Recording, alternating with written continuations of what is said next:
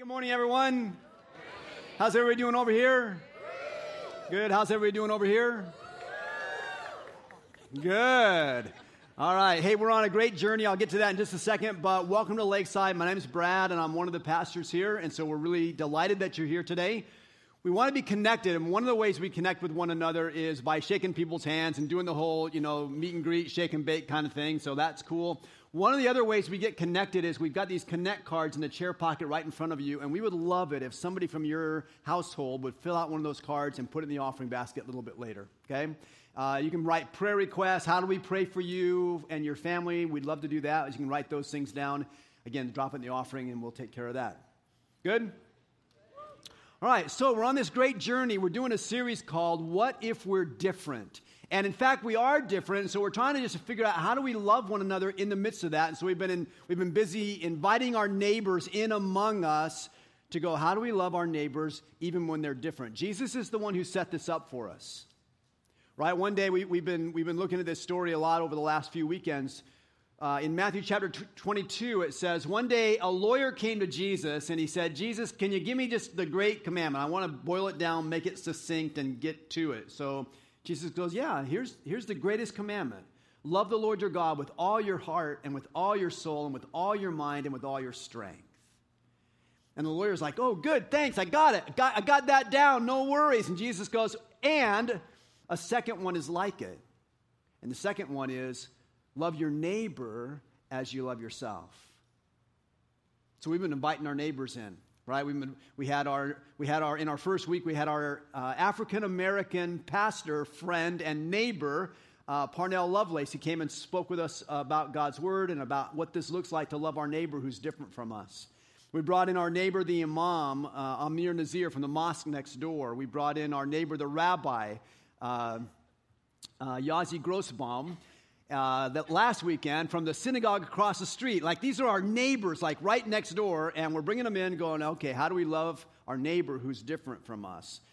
Now, today, we've got our last set of neighbors we're bringing in, and so today we have our neighbors, the politicians.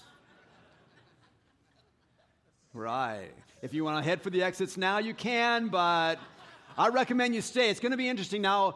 So we've been working on this command that God gives us in His scriptures that, love your neighbors, you love yourself. But I'm thinking maybe we need a new command for this one today. So in Matthew chapter 5, in the Sermon on the Mount, starting at verse 43, Jesus says this, you have heard that it was said, you shall love your neighbor and hate your enemy. But I say to you, love your enemies and pray for those who persecute you, in order that you may be sons of your Father who is in heaven. For He causes His sun to rise on the evil and the good, and sends rain on the righteous and the unrighteous. For if you love those who love you, what reward have you? Do not even the tax collectors do the same? And if you greet your brother only, what do you do more than others? Do not even the Gentiles do the same?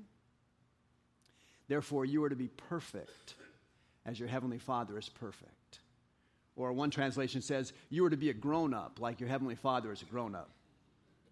And part of that definition of maturity, part of that definition of being a grown-up is we don't just love our neighbors. We don't even just love our neighbors who are different from us. We love our enemies. In the political world today, it seems like we have greater enemies in that sphere than in any other sphere in our lives. And so we thought, let's lean into that one. Let's figure out how do we love our neighbors who are Democrats if we're Republicans. Ooh. And how we love our neighbor who are Republicans if we're Democrats. So how's that going to go? So we're gonna take a swing at this today. We got a Democrat here and we got a Republican here, and they're both followers of Jesus. Yeah, right on. All right, gentlemen, why don't you come on up, please? I'll introduce these people when they arrive. So, Ken, thanks for being here. Very good, thank you. Josh, thank you. Have a comfortable seat. All right. Or have a stool, whichever we have for you. All right, everyone, this is Ken Cooley, and Ken is a California State Assemblyman. He serves District 8, which covers most of eastern Sacramento County, but not including the city of Folsom. Ken started his elective public service career when Rancho Cordova first incorporated. Ken was on the first city council and served 2 different terms as mayor of the city of Rancho Cordova, now serves as an assemblyman, and he and his wife Sydney have been married for 42 years. They live in Rancho Cordova. They have a couple of sons and some grandchildren and been faithfully serving God through his work in politics for many, many years. So most important thing for you to know today about Ken is he's a Democrat. Wait for it. And he's a follower of Jesus. All right, welcome Ken Cooley, please. And this is Josh Hoover, and Josh is the policy director for State Assemblyman Kevin Kiley, who is a Republican who represents District 6, which includes Orangevale and El Dorado Hills and the city of Folsom. Josh is also currently a candidate for the Folsom Cordova School Board. He and his wife, Nicole, have been married 10 years, and they and their family participate here at Lakeside. In fact, Nicole, who is sitting right here, she's on our music team today. So she was right over here on the music team. So 10 years for them and their marriage, and they and their family live in Folsom. They participate here at Lakeside faithfully. And Josh, for you to know about him, he's a Republican, and he's a follower of Jesus. All right, so welcome Josh Hoover, please. All right, now just some ground rules. We've given out these ground rules before as we go along in this series, right? This is not a debate. These guys are not here to score points or to win a contest. This won't feel like a presidential debate, and you may go, there wasn't enough conflict. Well, yeah. There'll be enough. So what this is a conversation. And it's a conversation to help us figure out how do we love our neighbors who are different from us. If you're a Republican, you probably see Democrats as pretty different from you. If you're a Democrat, you probably see Republicans as pretty different from you. How do we love one another even when we're different? Okay, so Ken, let's start with you. You're our guest here today, so much appreciate you being here to be with us this weekend. Tell us, let's just get to know you first by your faith story. How'd you decide to become a Jesus follower? Yeah, I'm the youngest of 4 boys, and although we went to church, I wouldn't say faith was such a prominent characteristic at home. That's where I learned Jesus loved me in Sunday school as a little kid. The big family experience, we were scouts, a scouting family. I'm the youngest of 4 boys. We all became Eagle Scouts. And in high school, I started going to a Young Life Club my junior year in high school in San Jose, California. But at the end of my junior year, we moved to the Monterey Peninsula, and I was given a New Testament, and I really came to faith just by reading the Gospels. Laying at home in my room, reading the Gospels, Jesus became alive to me, and I turned to him in faith. I went on to Cal. I had an outstanding youth teacher at my church in Pacific Grove, California. Went on to Cal, got very active with InterVarsity Christian Fellowship, was actually the chapter president at Cal, led Bible studies all the time in my dorm. I was always a dorm guy until I got married for my final year at school. Eventually, as a young married, my wife is managing a mobile self-service gas station in a very rough part of Oakland. I didn't have a job. InterVarsity wanted to ask me to go on their staff. And my wife and I discussed this, and I sort of felt called to public service, the public realm, to bring my Christian values and skills to bear in that realm. So together we decided, no, you have no job prospects, but we're not going to do the InterVarsity thing. We're going to wait on the Lord. And I got hired as the top guy in the Capitol to the rules chairman in 1977. I eventually became a lawyer and worked 20 years in the private sector, but I've done legislative work for a long time. But so really I felt my gifts, I would say, are in the realm of teaching, faith, and encouragement. And the Word definitely speaks to me and shapes how I approach my life, but I definitely feel grateful, equipped for my work, and my wife's been my life partner. Awesome. Good. Thanks for being here, Ken. Appreciate it. Right on. Josh, give us your story. How'd you decide to become a follower of Christ? Absolutely. So I was raised in the church. My family was very active in our church growing up, and I did all youth group, and I did youth choir and all these wonderful things growing up. Actually, when I got older, I met my wife in our young adult ministry at my church at the time, And we decided as a couple and as when we started having kids and together that we were going to make that conscious decision to move beyond, our parents' faith and make it our own faith and our own family. And so that is the path that we have pursued. And I think from that, I was also kind of had this unexplainable interest in politics from a young age as well. And I know my father probably wanted me to go into business, but I said, no, I'm going to study political science. So I went down to UCLA and did that and really spent, a lot of my time invested in that and decided I want to work in public policy. I want to be able to influence the policy process, moved back up here to Sacramento and started in the Capitol where I actually met Ken when I was an intern actually in the Capitol and have been doing that ever since. So. Yeah. Awesome. All right, so we have a couple of Jesus-following politicians here, right? And in the political world, it seems Do like... we want to describe politics, Ken? I don't know. Do you have a definition of politics? Oh, yeah. We talked about this earlier. And this being a church, you would often have the pastor give you the source of the word in Greek. So politics comes from the Greek word poly, meaning many, and ticks, meaning blood-sucking insects.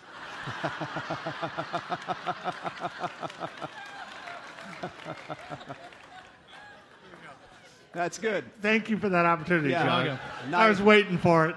It's a good way to frame the discussion. That's a great way to frame the discussion, exactly. So since we have many blood-sucking insects that we're talking about, we have been talking about the idea that it's hard to love someone you don't know, and sometimes we intentionally don't know our political opponent or the person on the other side of the political aisle. What I'd like to do is ask each of you to tell us the big picture, overriding view of the other's party to their satisfaction. So tell us. So some people believe if you're a Republican, the Republicans do everything right and the Democrats do everything wrong, or vice versa, right? And so we tend to vilify the other party. I want you to tell us the best features about the other's party, and I want them to be happy with the explanation when you're done. Yeah. We sort of alternate in this. Well, I think the Republican Party focuses, very key concept is individual liberty, personal accountability, personal initiative, prizing that highly. From that vantage point, the function of government should be to allow people in their individuality to thrive. You don't want government to be overbearing and oppressive, affecting people in the exercise of their individual liberty. That idea extends into the economy and what makes for a prosperous economy. That you want an economic environment where individuals can exercise vision, initiative, hard work, industry, capital, and grow without undue interference from the government, whether regulatory or red tape or excessive burdensome fees and taxes. There is a skepticism about government, and that is sort of related to, I would say, the Christian doctrine of the fall and believing that no one's perfect, and so accumulations of power in government can reflect that imperfection. And so you want government to be held in check. This reflects sort of the idea is that government governs best that governs least. I know you're going to kind of add a comparison that's very helpful, so I'll stop right there. Okay. Are you satisfied with that? Or do you want Yeah, to it add wasn't to bad. That wasn't actually, bad. yeah. All right.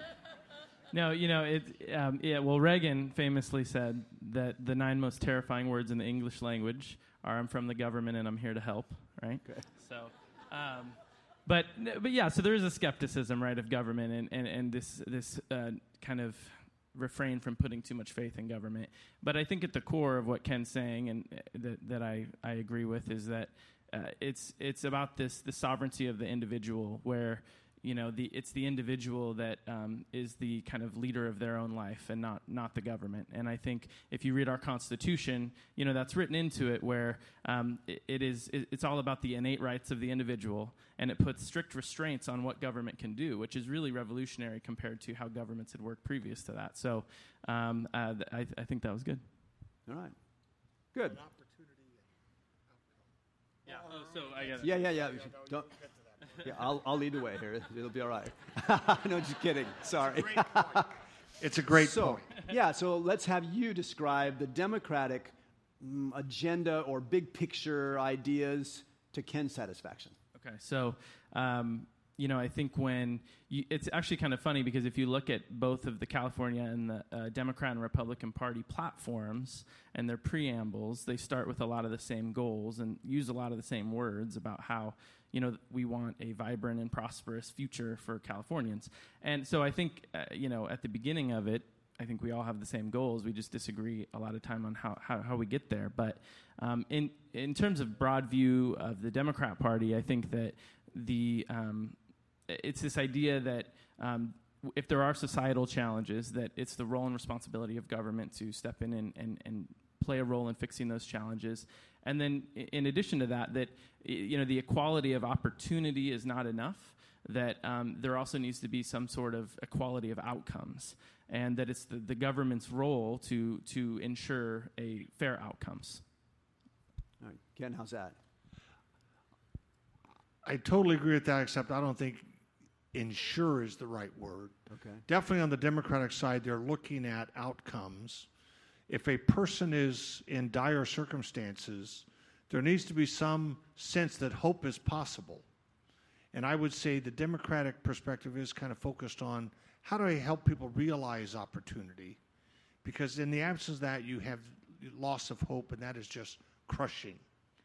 And but really, I think the framework of opportunity versus outcome is a very important divide to kind of think about the parties.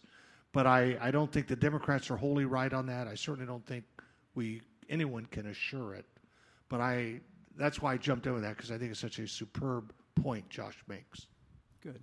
All right, so I was at a party one time several years ago, and for some odd reason, I thought it would be entertaining to talk about politics.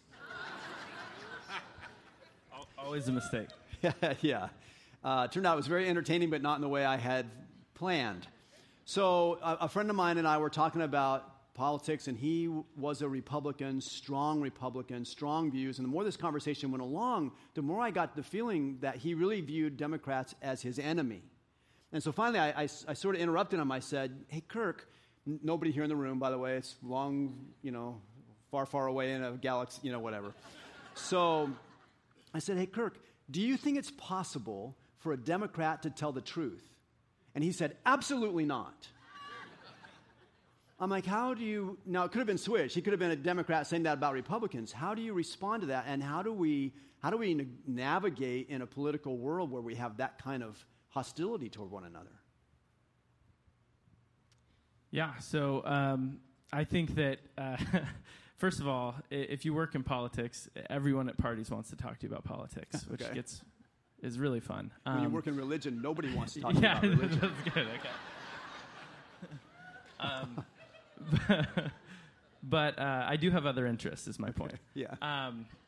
But I think it is really within our nature, and I think this series really points out it's just been fantastic, because it's really in our nature to kind of go towards our tribes, right? Go towards the people that are like us, and that is the case in everyday life. That's the case in religion. That's the case in politics, and unfortunately, what that tends to lead to, and what it has led to with the help of social media and a lot of other things today, is that everyone is gravitating towards their side, as opposed to, our system was really designed to, it's a representative government that's designed to encourage negotiation and compromise. But in a certain sense, we've lost that. Everyone has kind of gone to their side and their tribe and is trying to score points for their team beyond, and it's kind of eliminated this desire to negotiate and compromise. And so it's actually how we go through that is we do things like this, right? I think we have to get people in a room together and have a conversation. I think forums like this and conversations like this, and in fact this whole series, What If We're Different, talking about how we love the other and how we even have a conversation with the other, is just hugely important. I've shared, I was reading an article a couple weeks ago. It was an opinion piece on shade structures in Folsom parks, which is very controversial. Yeah, it's shade. And who needs it? Yeah. And I'm not going to take an opinion up here. I'm just saying it was an article that took an opinion, and it was removed from the Folsom Telegraph website because of controversy. Okay. And I thought to myself, if we can't have a conversation about parks, how are we supposed to have a conversation about just about anything, right? Mm-hmm. And so I think it's really important, is getting beyond this idea that if we disagree with each other, then we have to be against each other. Mm-hmm. I know you framed this conversation in the terms of love your enemy, right? Which is what Jesus said, which was revolutionary at the time, to love the other. But it's, we don't have to, if we disagree, we don't even have to be enemies. We can disagree and still be friends, right? So I think that's important. On the same topic, I appreciate Josh's use of the word compromise, because I think compromise often sets off a trigger in our head that that's a bad thing. But in a legislative setting, in a governmental setting, if I could relate this conversation to the Bible, a very fundamental concept in the Scriptures is respect for others. Peter, 2 Peter 7 says, respect, accord everyone the respect they are owed, love the brotherhood, honor the king. And really the role of the Christian in the world ought to be expressing the valuing that God places on people. And what is that value? Well, of course, it's the impulse of the incarnation, that he didn't stand off, he came to our aid, he came and lived among us. Very, very high valuing of individual people expressed there. Even the verse that's used for the series about who's my neighbor, Jesus told the story of the Good Samaritan, and the point of that story is that the lawyers, as soon as Jesus says, love your neighbors yourself, asked, who's my neighbor? They wanted to figure out, who do I have to love and who can I exclude? Mm-hmm. And the point of the Good Samaritan is, which one acted as a neighbor to this Good Samaritan? It's like, conduct yourself as a neighbor to people always. That's the ethic of Jesus. So in the political realm, when you bring that sort of honoring of people together, compromise is actually about knowing your colleague, respecting that they represent 500,000 people, as Kevin Kiley does, and on your behalf, you are undertaking efforts on behalf of that 500,000 people, and that there ought to be some respect for the individual, for their viewpoint, that you're not king. We do things on a collaborative basis. Representative government, turns out, works on finding representative ideas that can sort of form a center around which people who begrudge some aspects of it maybe, but fundamentally feel, okay, that's a fair resolution when you take into account everyone's views in the room. This is actually a process that honors people, respects people, builds on collegiality among decision makers, but we hear it as this word compromise, which often sounds suspect. But it's actually a very rich part of our democratic heritage to resolve things this way. Awesome. Good. All right, so we've had you talk about each other's perspectives in this and values in this. Tell us about your own. So we were trying to get to know each of you and then get to know these parties that are bigger than you. Where does your party have blinders on? Where does your party get stuck in the mud maybe? I'll jump in on that. I think my party has an over-optimistic view of human nature. I don't think they take seriously sort of the fallen qualities of people and how that can even express itself in government entities. There's a high reliance upon governmental power. I tend to be more on the side there needs to be checks on government, which is part of our constitutional system. I also have, when I look at the world in which I live, I know God is king. He is the God of the book of Esther. He rules in history whether we see him moving or not. I see that he has established the church, which is actually the response to the world's need, not because we possess it, but because Jesus Christ, in him the fullness of God dwells, and we come to fullness of life in him. So the church plays an epic role in history to actually solve the needs of this broken world. Government has a charge, but the government is actually appointed by God. It has offensive tools and defensive tools.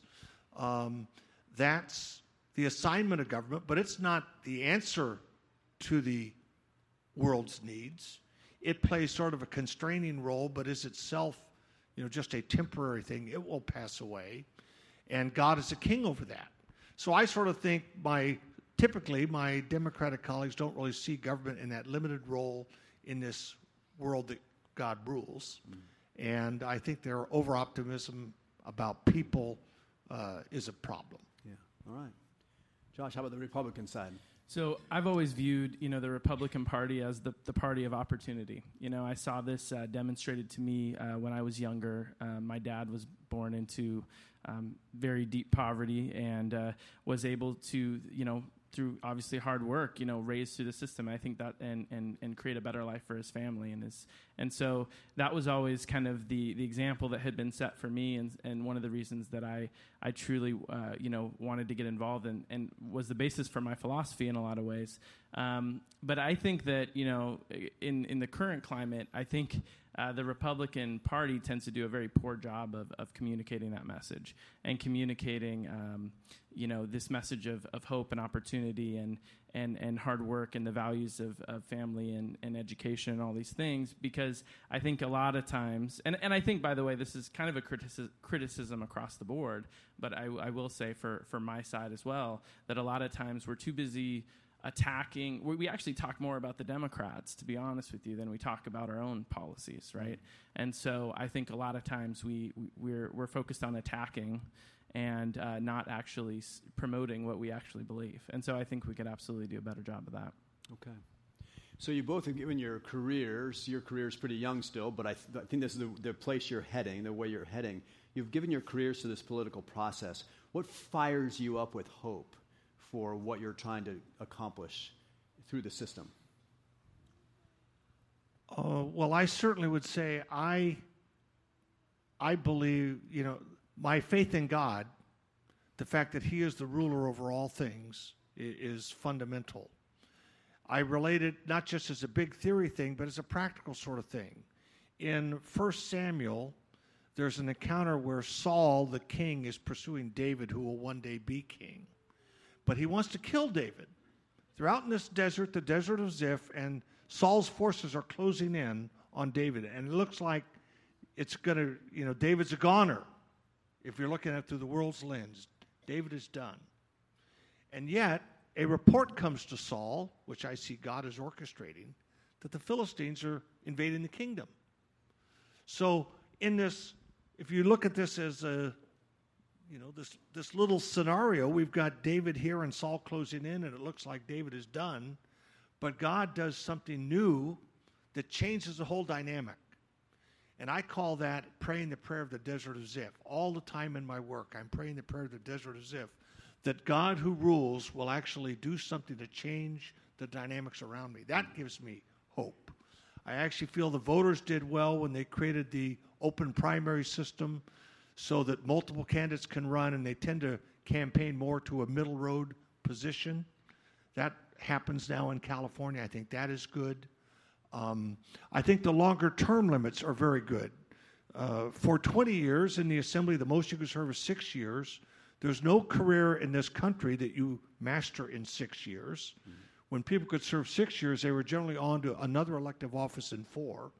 So we had sort of very uninformed people who didn't understand the office they had trying to govern. They were fine people, but under that time constraint, it's very hard to learn the role. Certainly, you never learn the job of holding the executive branch accountable because you always feel like you barely know your way.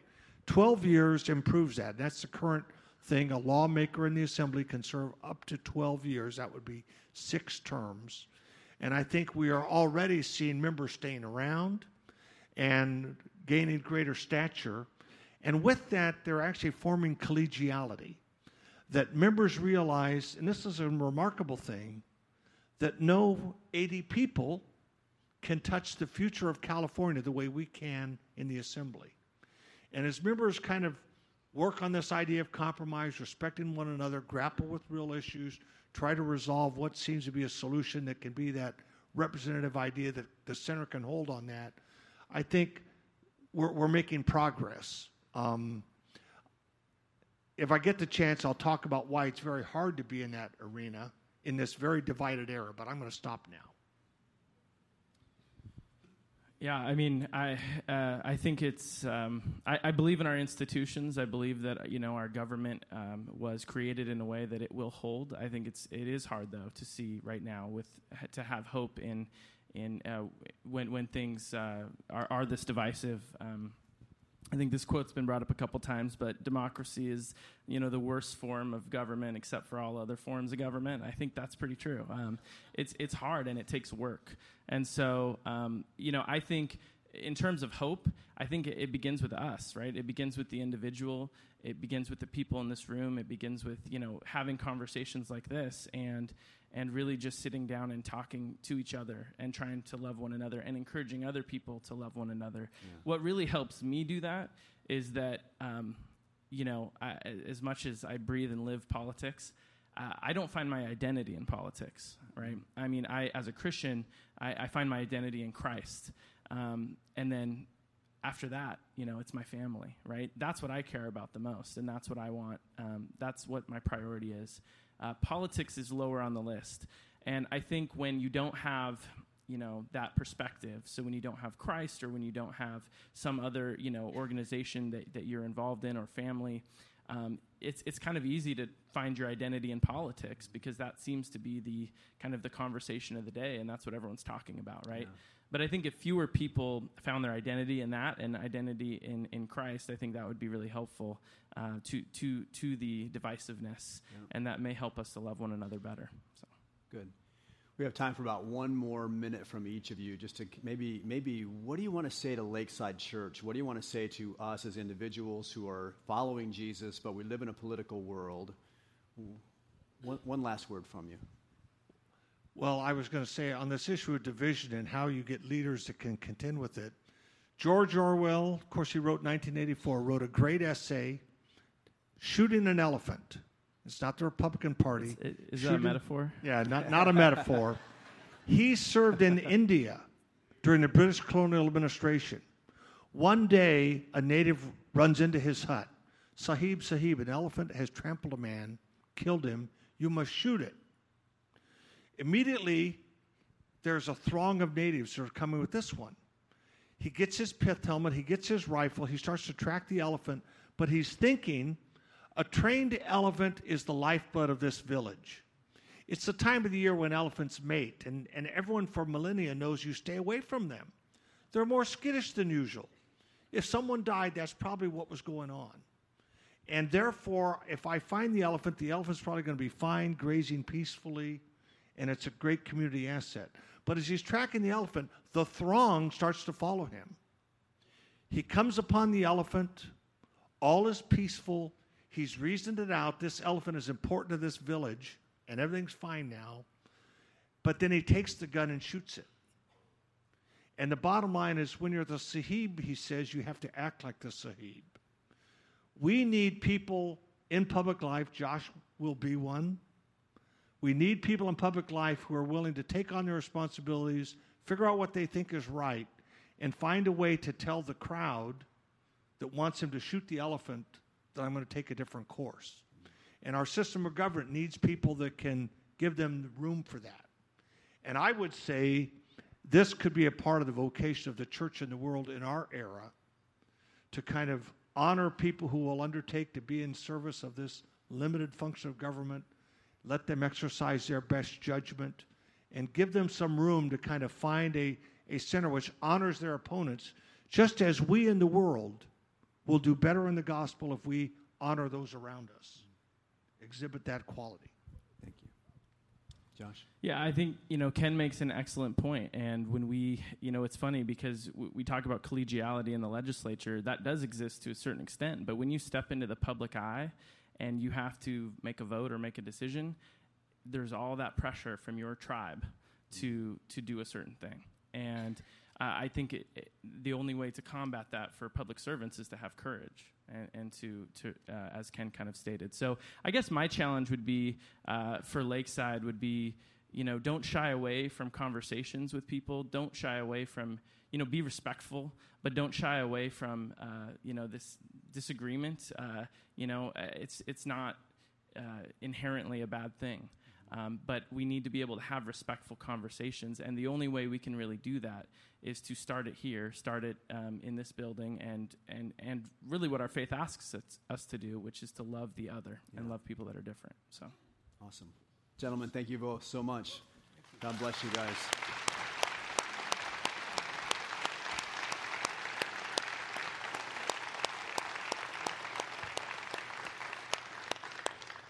Let me ask you to do something for these men.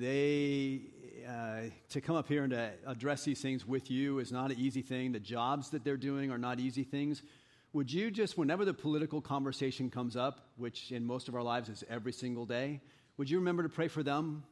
They're following Jesus in a tough climate, tough job.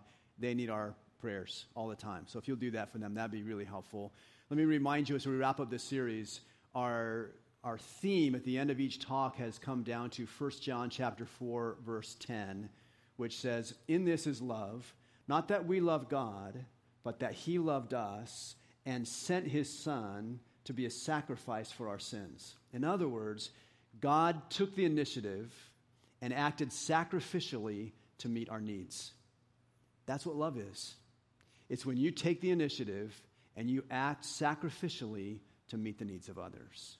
And we have the opportunity to do that every day with people that are, as Josh says, people that are in our tribe and people that are not in our tribe.